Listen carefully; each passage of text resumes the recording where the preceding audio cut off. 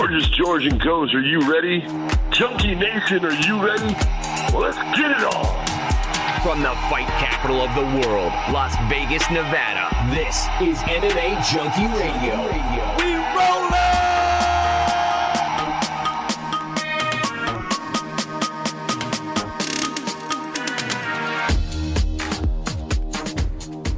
What's going on, Junkie Nation? Gorgeous George and Goes are back here to deliver another fine MMA Junkie Radio episode, approaching 3,300 episodes. We get fired up for all of them. Let me tell you what's going on with this one. We obviously are going to talk about PFL Playoffs 9. So it's basically the third week of playoffs for the PFL. It's our 9th week of fighting here in 2022. Don't ask me to get going on their SEO on how they label their fight cards. It's confusing as F. UFC 278 on Saturday. We're going to talk about that as well. Usman versus Edwards, Costa versus Rockhold, Dvalishvili versus Aldo. We got two guests, Chris Wade and Kayla Harrison, both from the PFL card. We're going to catch up with them. And, of course, you'll get a few reminders of our watch-along on Saturday, UFC 278, 8 Eastern, 5 p.m. Pacific, here on MMA Junkie.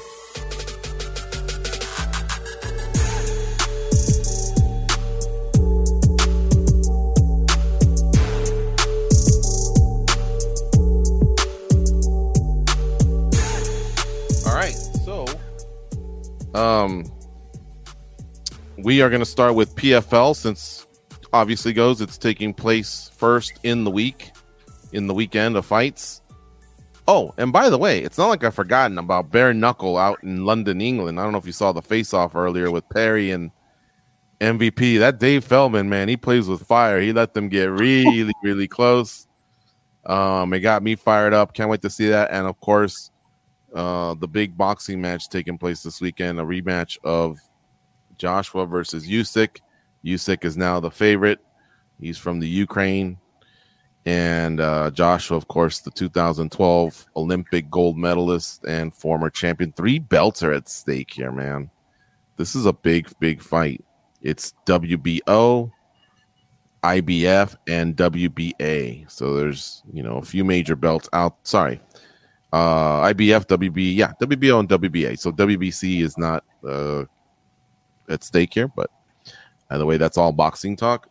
As far as the PFL goes, you know where I stand. Wade versus Loughnane is kind of my main event. No disrespect to the very talented Kayla Harrison. It's just that what she's shown me is what I come to expect, and that's just a steamroller, right? Mm-hmm.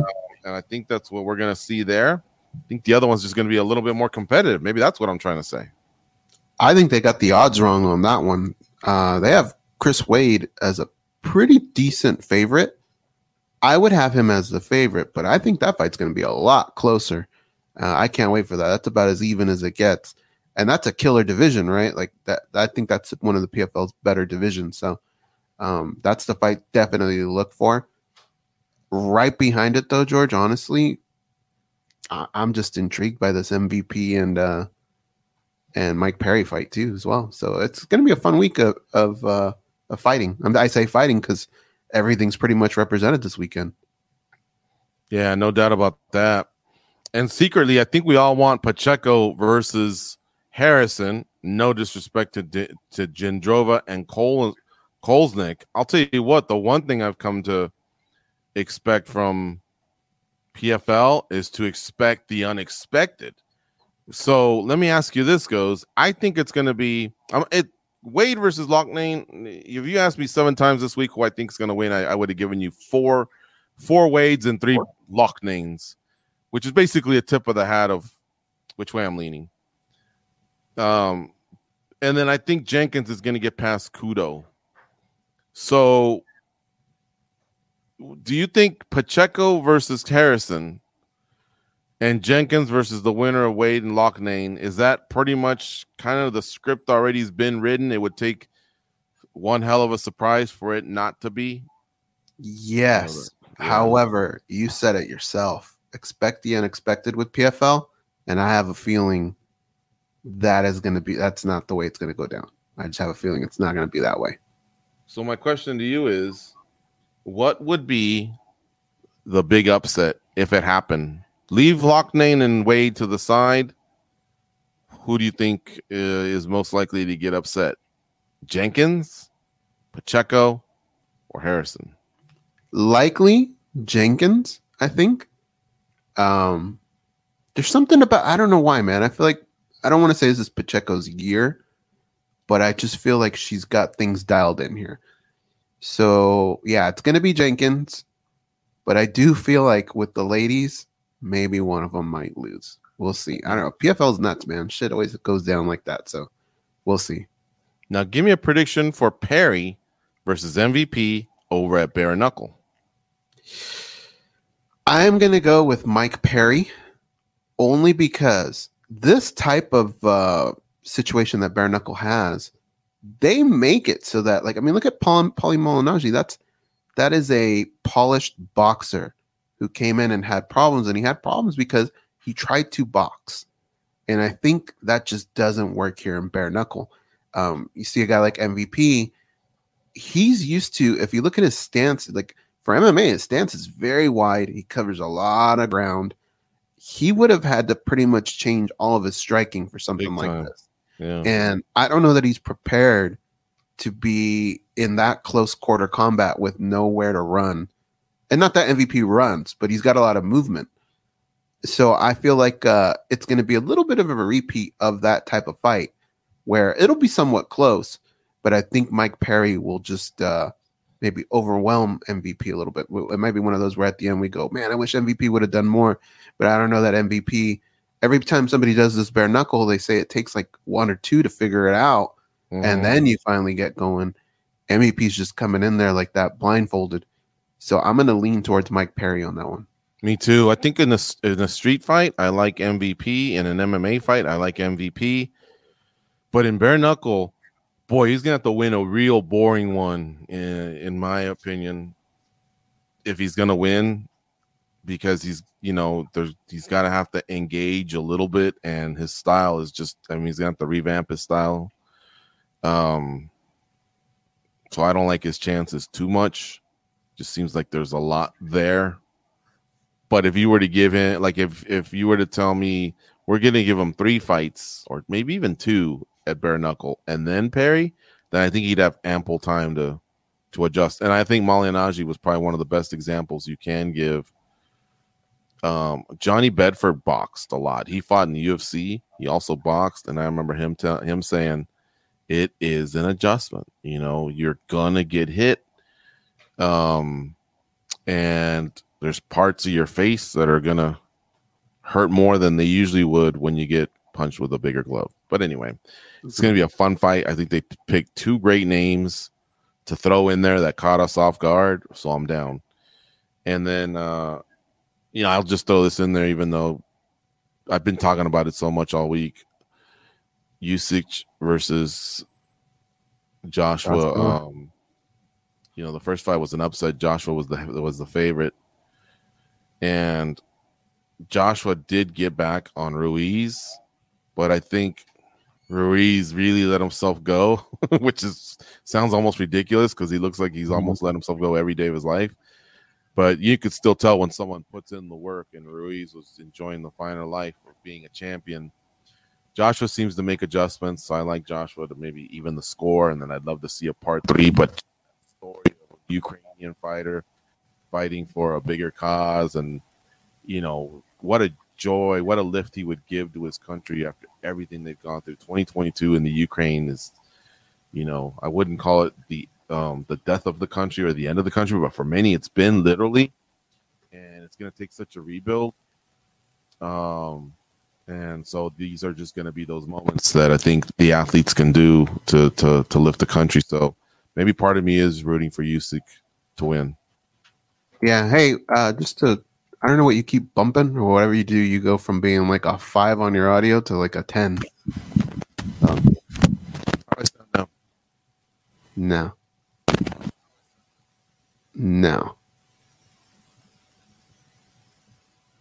Sorry about that, guys. But yeah, I'll keep talking while George figures this one out. And Yeah, BKFC is always fun, guys. Like if you don't have that app, they don't ask much of you. All they ask of you is what, $5.99 a month or something like that. It's so much fun, and you just like you don't even have to pay attention to the whole thing. It moves really quickly. You can have it on in the background, but I like to watch it, dude. It's really become a lot of fun, and they're having a card in Peru, which is where our family's from. I might have to make it out there, man, to see Luis Palomino, who is almost kind of like the GOAT of BKFC now. If you look at how many fights he's had there, how many title defenses. Unfortunately, Paige Van Zandt will not be on that card. She was a little pissed off about the whole pullout situation and all that. And I get it. Austin Vanderford, her husband, just fought. They're probably on the same schedules as far as diet-wise, and just it'd probably be pretty tough to be a couple in mixed martial arts. And they probably just wanted, with Austin's fight being done, for her fight to be done.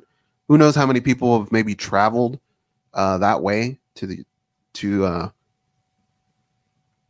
kind of bring up another fight. You have to remember Austin Vanderford, he fought in, I want to say, Ireland, and they had people go that way. So it could be that, the frustration of, I had all these people come out and now I can't fight. I don't know, but it's got to be tough being a couple. And I imagine one guy, Austin's already got his fight done. She just wanted to get her fight done, and they can go back to enjoying life. That's going to be a little postponed now, but other than that, yeah, it's a good card. You back? How do I sound? Good. Okay. Yeah, I was crossing my fingers there. The little Jack Russell has been wandering around. I think he may have bumped the cord, and I think that's what happened. Actually, I saw you hit something. It happened twice. Just go no mic. Just leave and go no mic. But I'll keep going here. PFL, it's going to be good. It's going to be a lot of fun. But really, I think it's all about the UFC. It's all about the watch along that George and I are going to be doing on MMA Junkie, the Panda. But yeah, it's going to be fun. You guys have to tune in. We always do something cool here with what we do on our watch alongs. And that's going to be a fun card as well. Dana White was kind of getting a little bit of heat over what the media says, what fans say. But you know what? Sometimes I do come to the guy's defense, and I really think he's right. It's always that card that we always say maybe just isn't as stacked. That's the one that we end up having so much fun over. And I think this is one of them. I think it's going to be a lot of fun because a lot of things are going to be solved in this big puzzle that is the bantamweight division. And that's when like when things are on the line, that's when you get most excited. At least for me, I like there to be a story, and I feel like there is a story here with the bantamweight division. So I think that's going to make things very, very interesting for all of us. And then you're rewarded with, finally we get to see this Leon Edwards and Kamaru Usman rematch here, and we get to, as soon as that's over, I think that's when we start talking about Kamaru Usman if he gets the victory, which we all sort of believe he will. That's what he's missing, is just title defenses. And so that's going to bring up another conversation of, is this the fight where maybe Kamaru Usman catches up to a George St. Pierre? We don't know. But I think all that is enough recipe for you to tune in. Tune into that and our watch along. Ain't that right, George? Yeah, I think that's pretty cool. So there's that. And then there's a little bit of almost like a movement, guys, that I feel like we, I want to say that we might have had a little bit of a spark in. And that was, I don't know if you guys caught Spinning Back Click, but in Spinning Back Click, we go over 5 different topics every week on MMA Junkie. And one of them was Dana White and his comments from a GQ. And now, okay, here's the thing. We all say GQ interview. It was more of a Q&A, right? And in one of those, he gets asked about fighter pay. And he just feels like he was doing something that was fun. He was upset that people actually wrote a story on it. But look, man, when you're a major person in the sport, everything you say is under a microscope. You have to know that by now. And we had a little segment where we talked about that. That kind of got thrown around. He was asked about it by other reporters We've heard fighters, Francis Ngannou on Twitter was talking about sponsorship that he's missed out on. We had Luke Rockhold go off. It kind of became a big deal. And I think it's something that we always see when the UFC gets pushed into a corner, they usually come back with something. I remember the first one was the insurance, right? The health insurance. I think they try and do something that kind of shuts everybody up for a little bit. Then they had the PI when all this stuff started coming out again. I think they're going to be kind of pushed into another corner where they're going to have to make some kind of adjustment, whether it's the bonuses or pay or something. But I really do feel like something will come out of this one. George, you saw Dana White lose his mind. What do you think of all that? I'm not using this mic, by the way. I think you may have had me on mute. So, all right. What was my opinion on what he said after Dana White Contender Series? Yeah.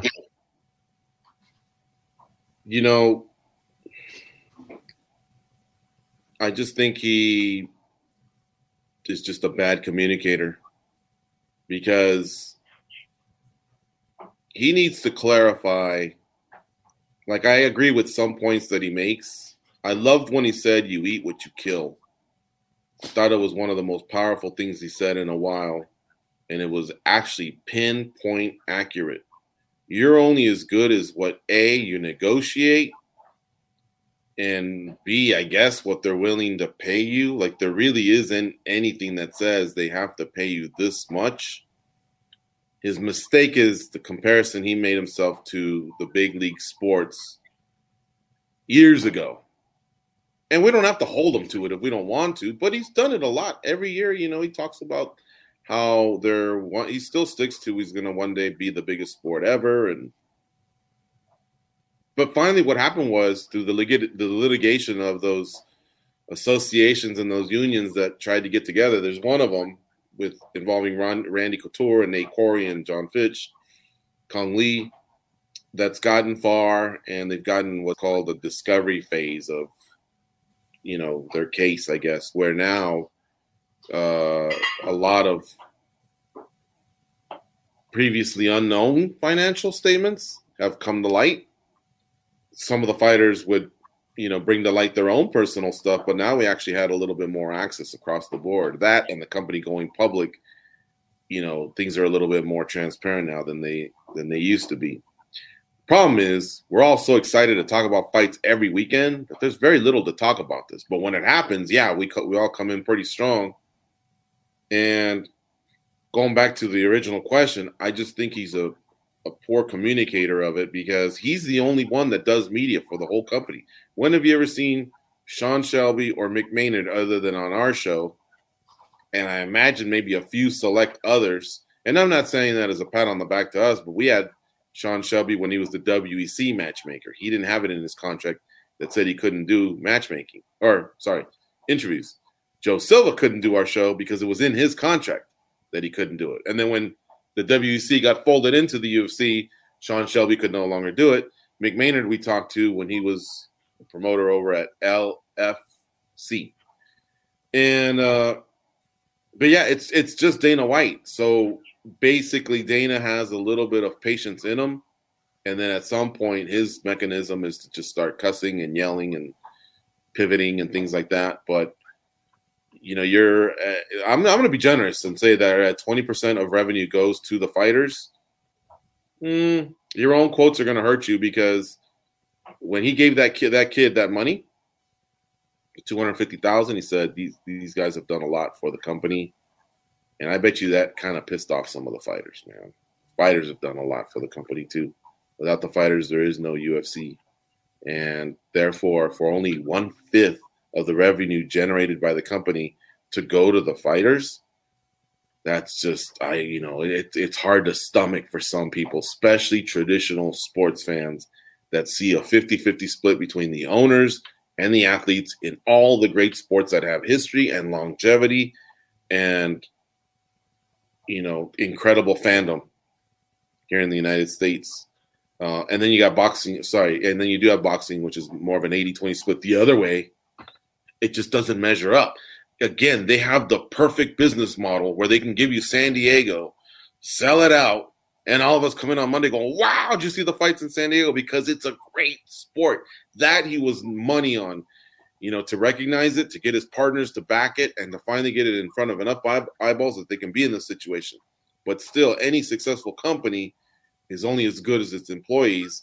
And, the employees turn over on 3-year, 5-year, 10-year cycles. And, so by the time the younger fighters really, really want to cash in, they're older and not needed as much.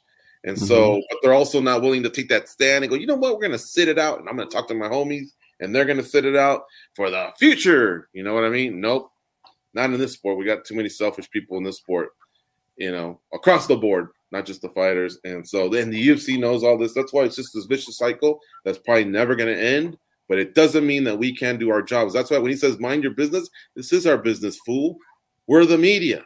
We cover the stories that involve mixed martial arts, including coming in on a Monday and saying, did you see UFC San Diego? There was some fucking KOs, some submissions, some blood, some violence. It was awesome. I can't wait for the next one. I can't wait to see this person, that person. That's our business. So is this. That's what I got to say about it. No, I agree. All right. Let's get to the first interview here. Chris Wade, he's going to be getting down against Brendan Loughnane on Saturday. The main card, 3 p.m. Eastern, noon Pacific.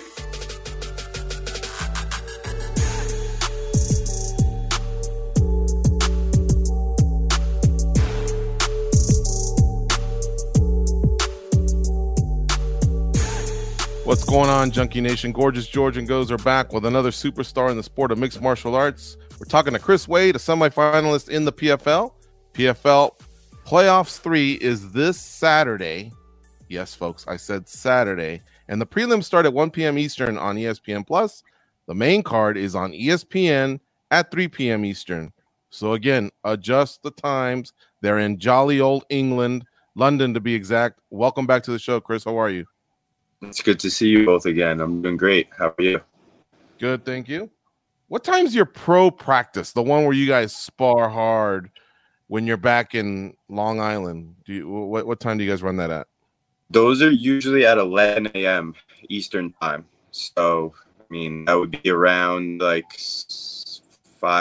or 5 o'clock p.m. here.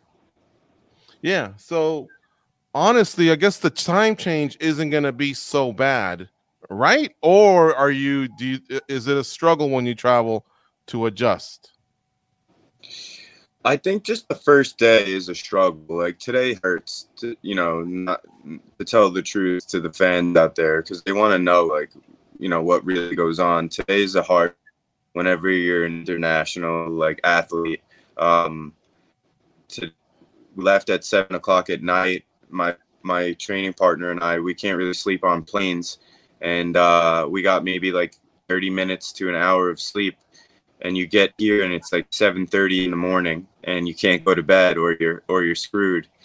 And I made that mistake once earlier in my career. I fought in Amsterdam in the UFC. It was the same time change.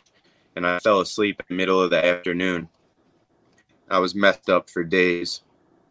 I couldn't put weight back on when I made the weight after my fight. It was one of the worst competitively that I ever felt physically. So we're powering through today, making sure that we don't fall asleep. We're checking on each other, going for workouts. We're going to get outside and just make sure we don't pass out.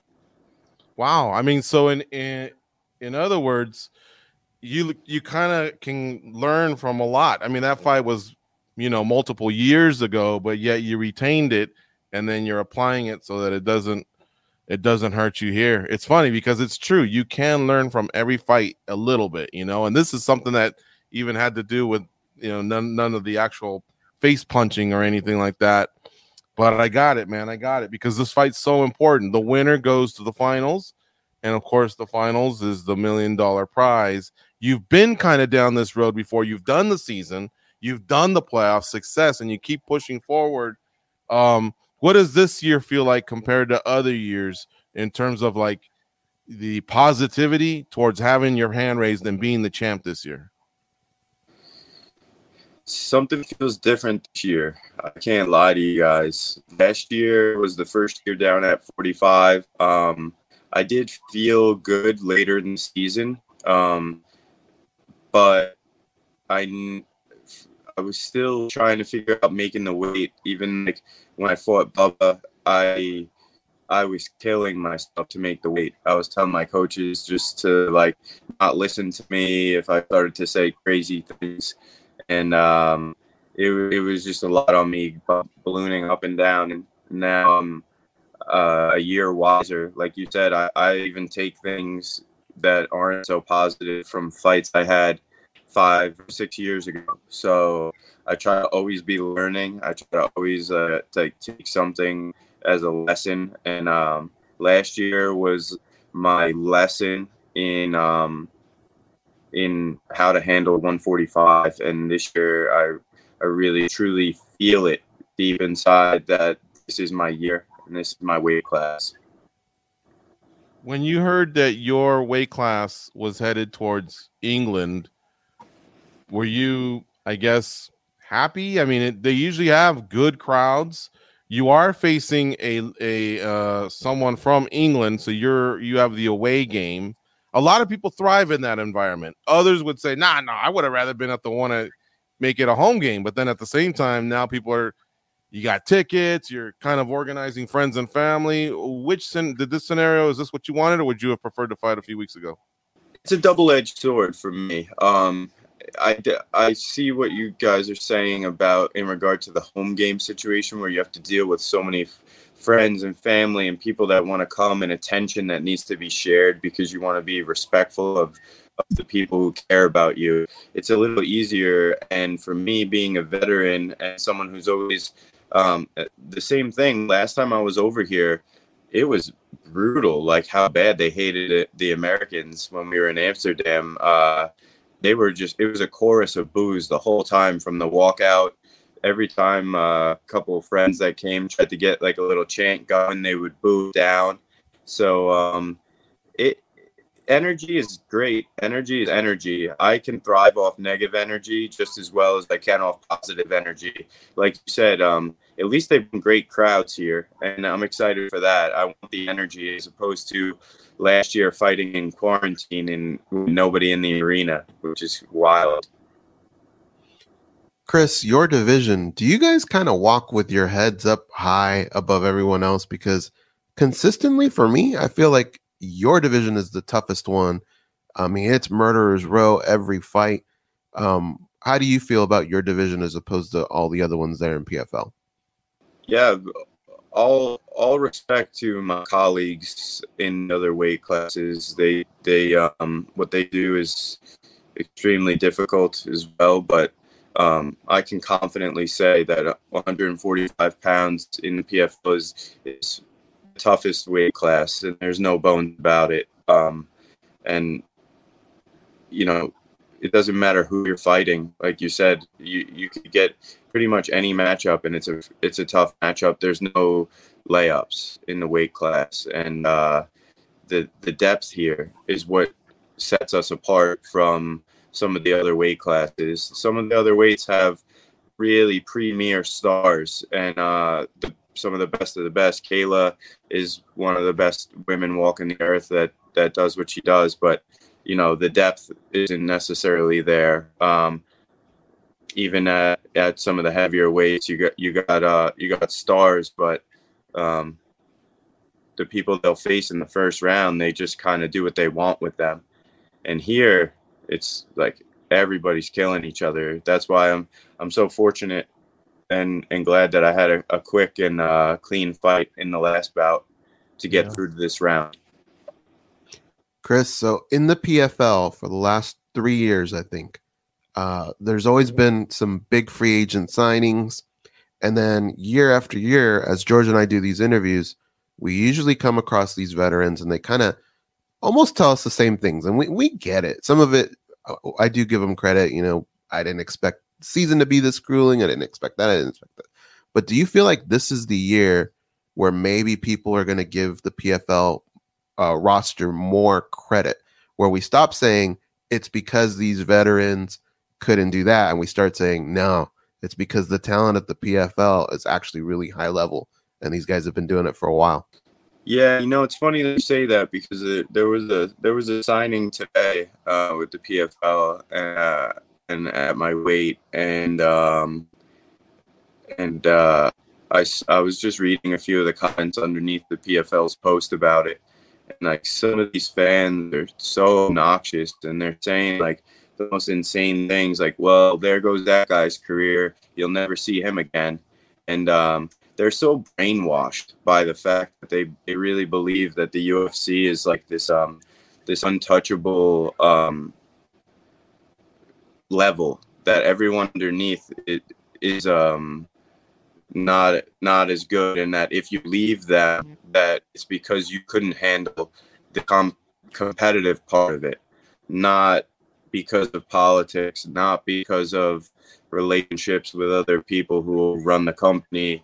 They don't see the full picture. They just see UFC blasted in their face, and it's time for the PFL to get its respect. And perfect example of that is, these guys that are crossing over, I think there was like 3 of them, and they're making a ton of money, and the season is so damn grueling and the competition is so damn tough that I think like I don't know if any of them have even made the finals ever. And that's a testament to how tough this league is. It's not because they don't have it anymore and Dana White, like this crystal ball knows how to predict the future. Those guys can still cross back over and beat the shit out of somebody over there. It doesn't mean just because you wear 3 letters on your shirt that like you're better than someone else. When you go to the real fighters know that when you go to the gym and you're sparring other guys and you're like, who the hell was that guy? And you'll find out that the guy's not even in one of the bigger leagues yet. You're like, holy shit, that dude's a hammer. And it's just a big world out there, and you're absolutely right. It's time for us, for the PFL to get that respect. That it's not just deep of rosters. The format is way tougher than any other fight organization. The rigors of this season is nothing to joke about. I heard that, man. Looking at your record, 4 fights in 2018, 4 fights in 2019, 4 fights in 2021. And of course, if things go well, it'll be 4 fights in 2022. I mean, the pandemic is almost a blessing just to give your body a break. Of course, I'm saying that facetiously. I felt good during the pandemic. I got big. I was lifted. I was like 180 something. Felt great, but. We're back to fight weight now. What's funny is when we're at the gym over at Extreme Couture, us as media and fans, as we're sitting there are often times where I say the exact same thing. I'll pull Eric aside, the one of the coaches there. Yeah, I know Eric. Yeah. Eric Nixick, and I'm like, who the hell's that dude, man? Like, just some guy that maybe flew in from another part of the world, or is a young cat coming through, putting on the show, trying to earn their respect. But oh man, you cannot. Yeah, that's one thing about the sport is you cannot be lazy, because there's just young, hungry cubs chasing down the lions. You know what I mean? And all it takes is a few years of experience, honing their skills, and they're right there. They're right there.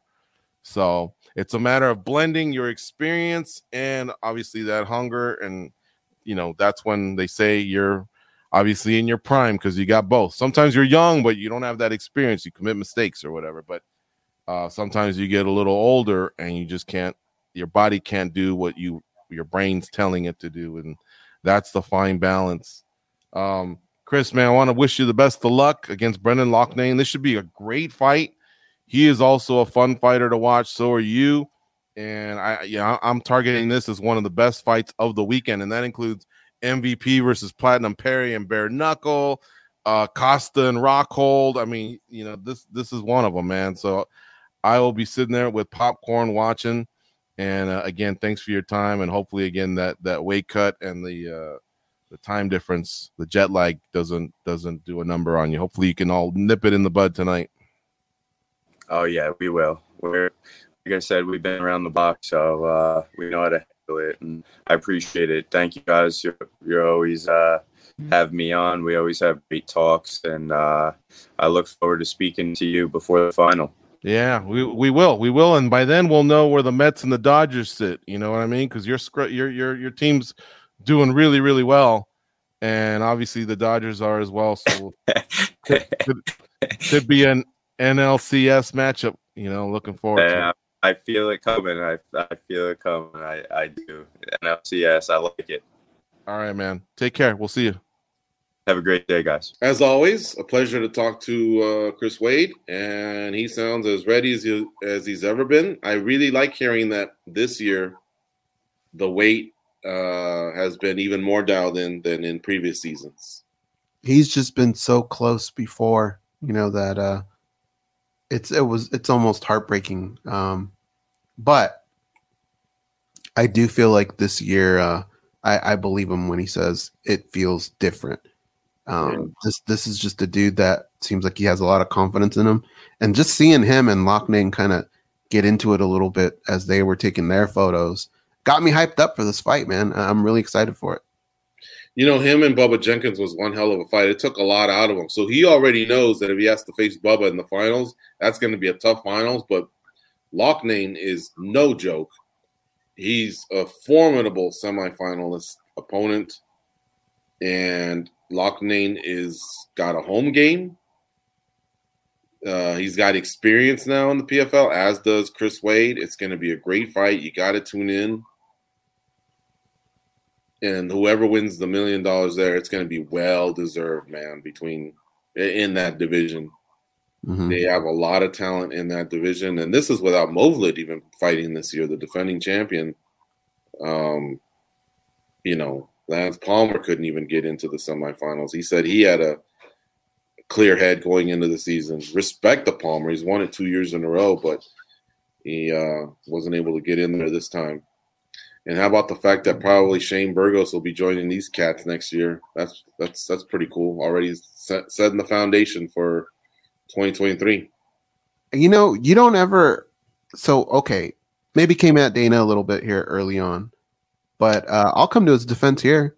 I thought that was kind of cool that he said, "Hey, we let this guy go. We shouldn't have done that."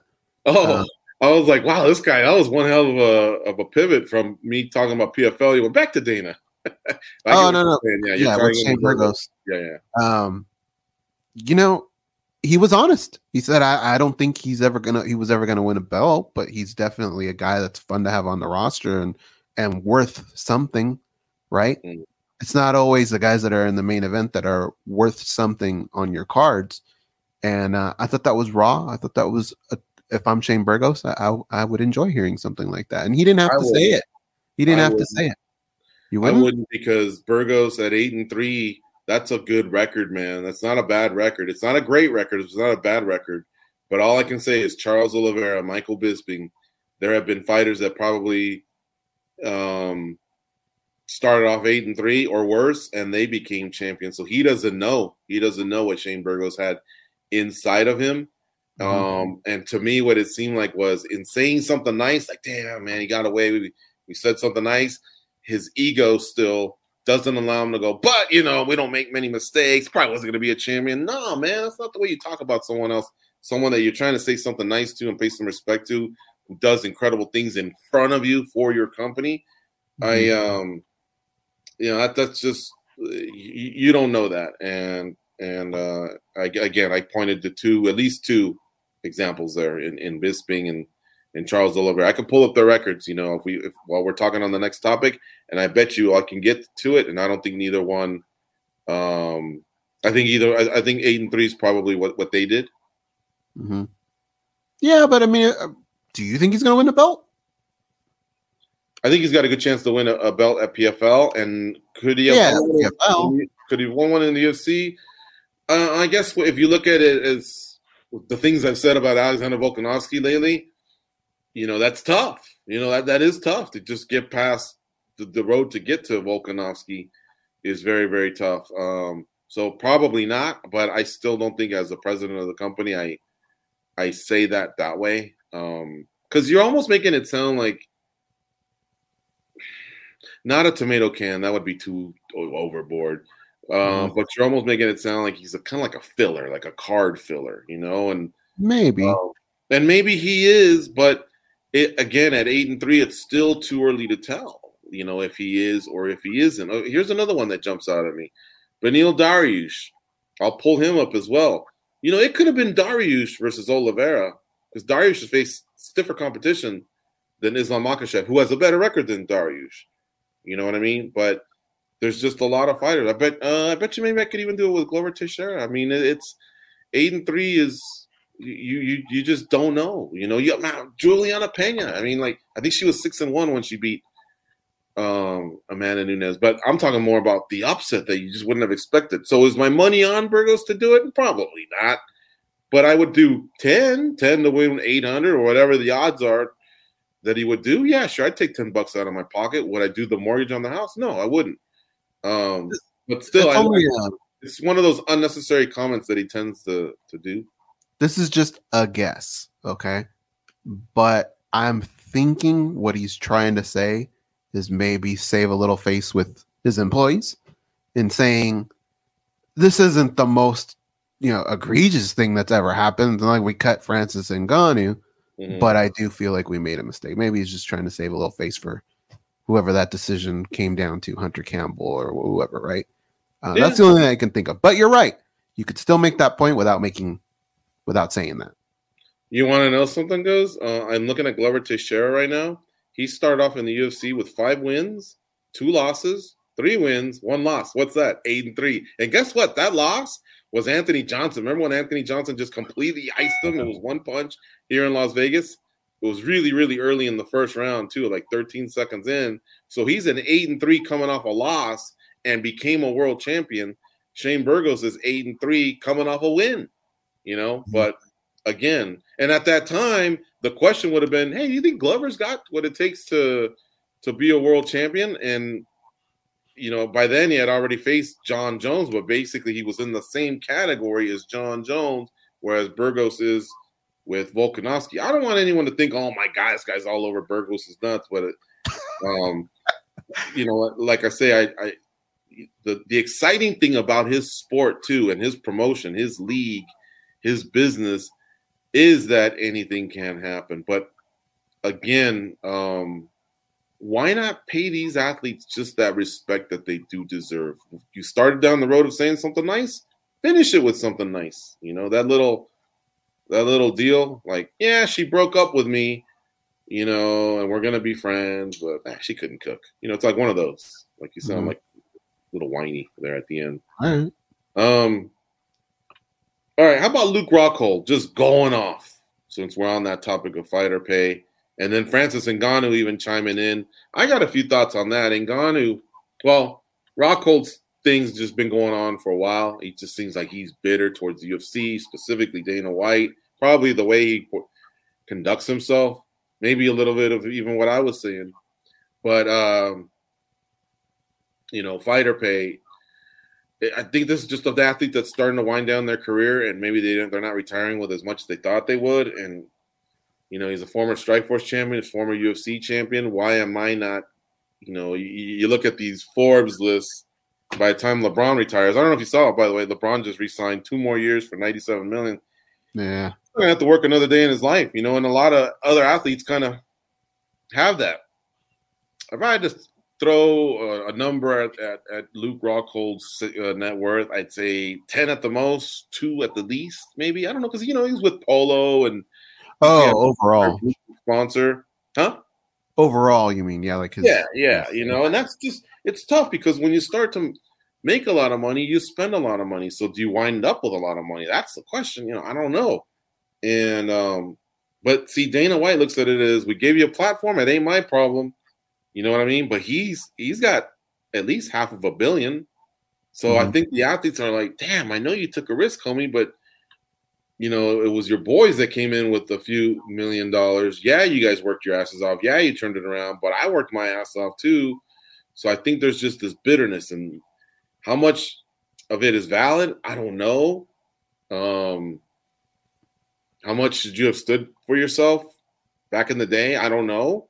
I know we did our job, goes, we've always been pushing it to the point where our listeners go, sometimes you guys are just so consumed with money, you know, and I'm like, but we've seen it in other sports. But what are your thoughts on Rockhold and Ngannou?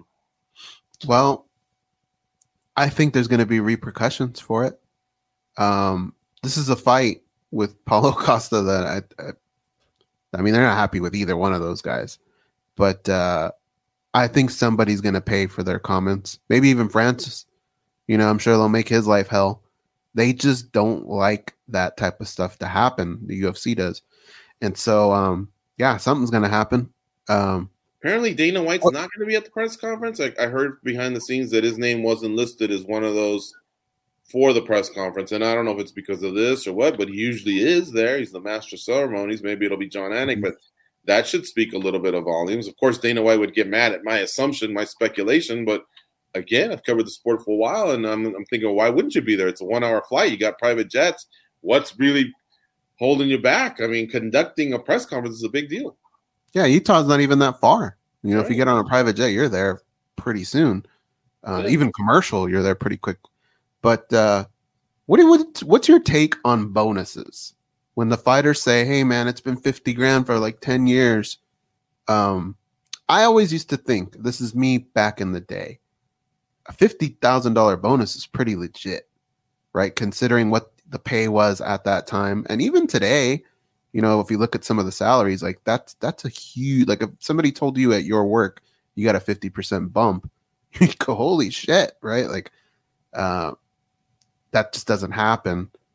But they are right. It has been that for a long time. What's your take on bonuses? How would you fix that? Because remember, at any moment, the UFC could go, well, how about no bonuses? That's just a bonus. Like, you're lucky we even do that. But I do think people would, that might be that straw that breaks the camel's back if they ever did that. But what do you think? Like, what would make everybody happy?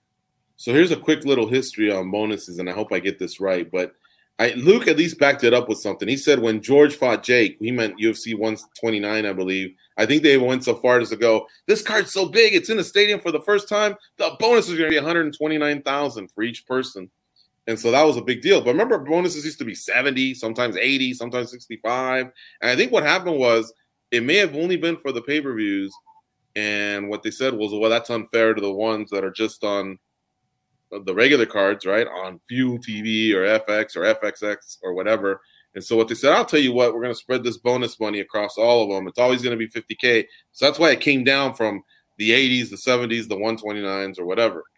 Now you could fight on any card, Apex card with 200 people or T-Mobile with 20,000 people. It's going to be 50. But then the UFC started going, ooh, I'm feeling it. We're back in London. The crowd was nuts. Everyone that finishes gets a bonus. Singapore, you guys did it. I wasn't there to hear the crowd or to feel it, but you guys did it. You guys get one. San Diego, I was there. The crowd was loud. Nah, we're just sticking with 4, you know. And I think the fighters are back to like, well, wait a minute. It's kind of unfair. It kind of reminds me of the old days when you were on a pay-per-view and somebody might get 129 or 70 and somebody that was on a smaller fight card ain't getting shit. So, like, you're a proper business, a $1 billion business. Have some sort of a format is all I'm saying. I propose a way to bump it is get away from 200,000 and go straight to 300,000. All right, 300,000. How you split it is I've been thinking about this, and I know we're going to go over on the show, and I apologize, but I think this is important. You have 300,000, and you have your fight of the night. A few weeks ago, I said, all finishers, forget about the fight of the night, because one guy technically lost. But if he was in a hell of a fight and a split decision, maybe he does deserve that. Maybe he deserves it. Maybe he or she was in such a war that brought the fans out of their feet, and it was better than someone that got a quick knockout or submission. You know, maybe not to that person, but still. So now you have your 100 from the 300, right? 50 and 50. Then you have 200 to play with. If you had 5 finishes, that's 40,000 each. 4 finishes, 50,000 each. 3 finishes, 66,000 each. 2 finishes, 100,000 each. 1 finish, should that person get 200? Ooh, I don't know. I think they may have gotten themselves a little bit too lucky. Hell, I'm even wondering if the 2 people that got 100,000 each, you know, now the fight of the night guy is going, fuck, it was fight of the night, but I finished my guy in the third round. Like, Yeah, you got to cap. you still see it gets a little complicated with that pie. Could there be a carryover? Maybe, I don't know, but at least always have some sort of a kitty there for all finishers, because that's something. It's a pattern you've kind of established, and I'd like for them to keep it. Now, here's my thing. I did the math, right? I'm just gonna go with 40, but I think they do 42 events a year, but 40 is easier. 200,000 times 40 events is $8 million. So the UFC, when they do their budget at the beginning of the year, they're like, okay, we need $8 million to give out these bonuses. If you were to bump it to 300,000, they would go to 12 million in their budget. Dude, when they're getting like a bonus of 700 million because they delivered all 42 shows on ESPN, and they're breaking these records on pay-per-view, and they go from a value of 4.025 billion to now 7 billion, and they get crypto money and Venom money, and you know what I mean? And you see all those sponsors on the mat. Come on, man. That 4 million is not going to break you. All right? It's not going to break the company, but it would send a strong message to a lot of the fighters. We're doing something to up the fighter pay, and we're going to do it across the board. We're going to give more bonuses out. It's going to be more consistent, and address the finishes. Give them to those finishers one way or another. And I think that would go far. I've even told people in the past, how about a second cornerman's ticket for at least the main event, or at least the ones that travel international? Like, there's just a few little things that they could do there that I think would appease the fighters. Because I know the PI, that stuff's great and all, but if you are in France, you don't use the PI. You got to move here, I guess. But the PI is just not available to everybody, the food, all that stuff. But we got to get to our next guest. She's waiting. Kayla Harrison, fighting on Saturday. She's the main event at PFL Playoffs 9. And, of course, she is a two-time defending champion there over at PFL, one of the greats in all of mixed martial arts, not just WMMA.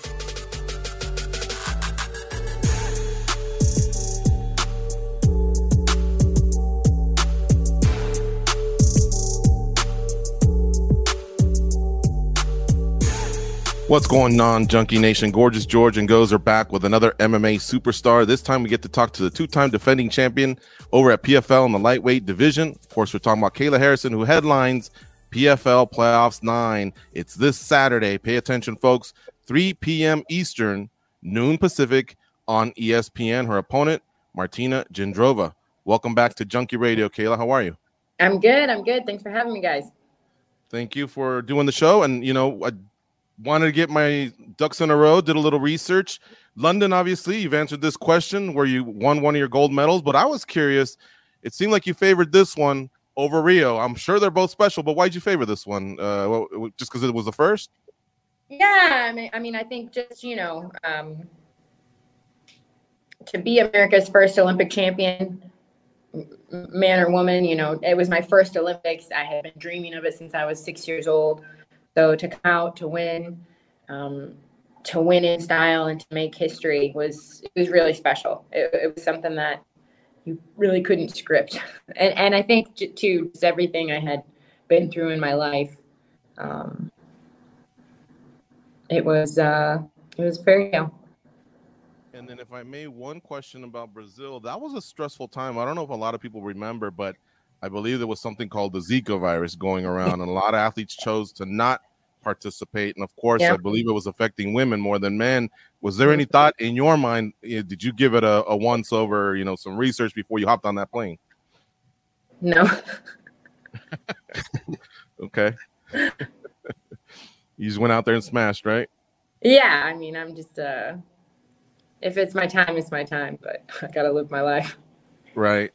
One could look at it as you've had 6 title defenses in a way. So obviously you guys go season format with playoffs, but you ever look at it that way? I mean, that's obviously how we separate the greats when we have GOAT talk, us nerdy MMA guys. We're like, oh yeah, well, how many title defenses? But in your, batting on your behalf, that's what we're looking at. 6 going on 7 and 8. Very impressive. Thank you. Yeah. I mean, really, every time you get in the cage, right? I think coming in as a 2-time Olympic champion, with the record I have, every time you get in the cage, it's kind of, you're putting, everything on the line. But I think the beauty of my career is that I have had failure before. I've struggled, I've lost, I've fallen flat on my face multiple times. And I know that it doesn't define me. I know that it doesn't make or break me. I know that what I do inside the cage is a personal thing, and it's what I do because I love to do it, and I want to see how high I can climb, and I want to see a legacy that I can create. But it doesn't define me, and that's why I have peace with it all. And I think that's why I compete at a high level back to back to back to back over and over and over again. Every opponent is a new puzzle to solve, is what the great Randy Couture tells us.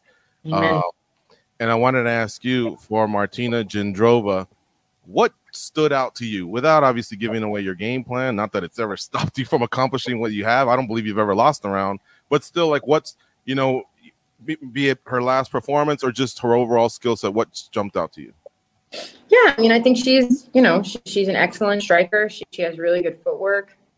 She's big, strong, sturdy girl. I think that she's a very worthy opponent. She's awesome. I have nothing but good things to say about her. It's going to be your classic striker versus grappler, I'm going to go out there. I'm going to instill my will, 1 round at a time, 1 exchange at a time, 1 minute at a time, 1 breath at a time. And we're going to see what happens. Kayla, I think in the history of covering this show, I don't remember a fighter coming on the scene and then, like, just within a couple years already feeling like you're talking to this veteran that's been doing this forever. This transition that you've had has been so quick. And when you think about it, the amount of fights that you get. Yeah. I wanted to ask you, like, sometimes we ask fighters that come off of, like, the Ultimate Fighter, and how long does it feel to shed the Ultimate Fighter and feel like I'm a veteran now of the sport? Mm-hmm. Do you feel that inside of you because of how much you've competed already early in this career? Do you feel that veteran status at all? No, no.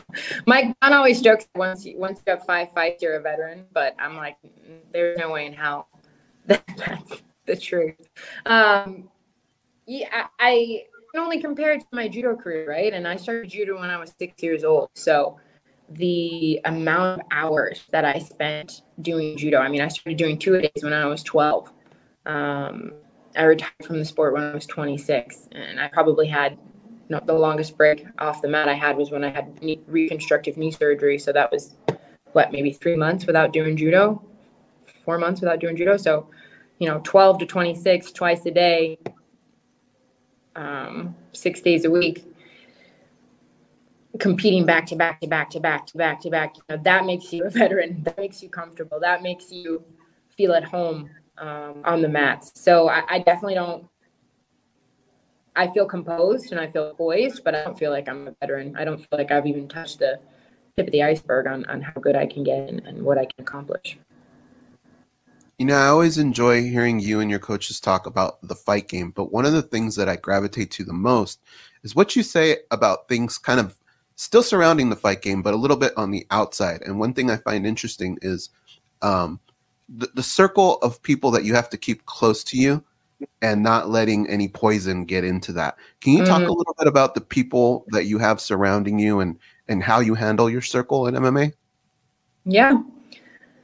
I mean, listen, I think that's one of the most important, pieces of success is to surround yourself with the right people. I talk a lot about there's no secret formula and you have to believe in yourself. You have to surround yourself with people who believe in you. But there's also the negative side of that. So you also have to make sure that you don't get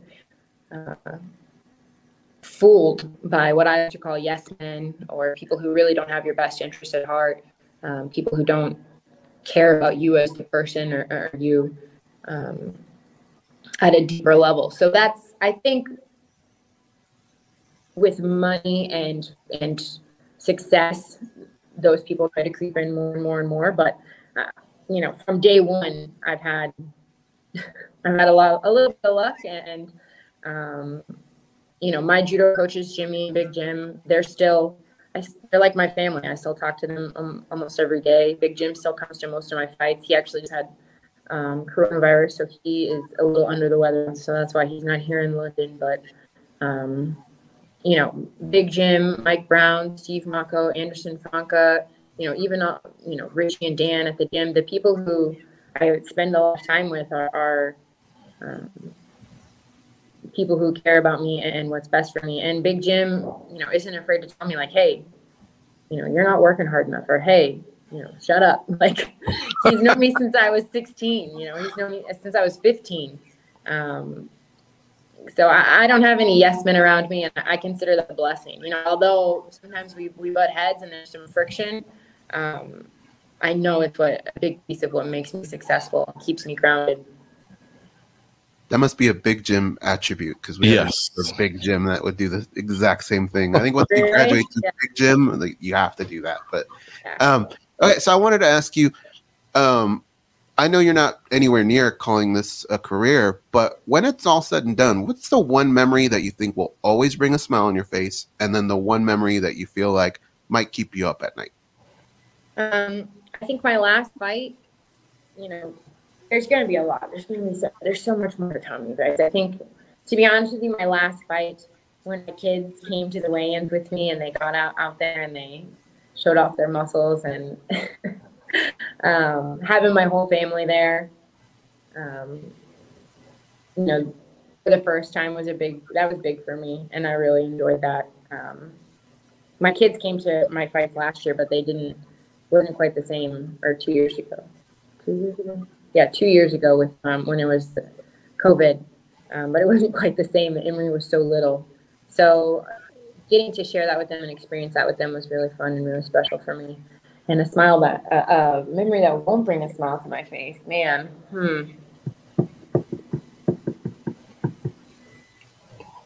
Please don't say doing our show. I mean, probably the media. No, I think I have no complaints. My life is truly a blessing. I'm grateful for everything, the good and the bad, because I know that without some of the bad moments, without some of the down, the pain, the sorrow, that I wouldn't grow. I feel like I truly grow when I'm challenged and when I'm maybe not,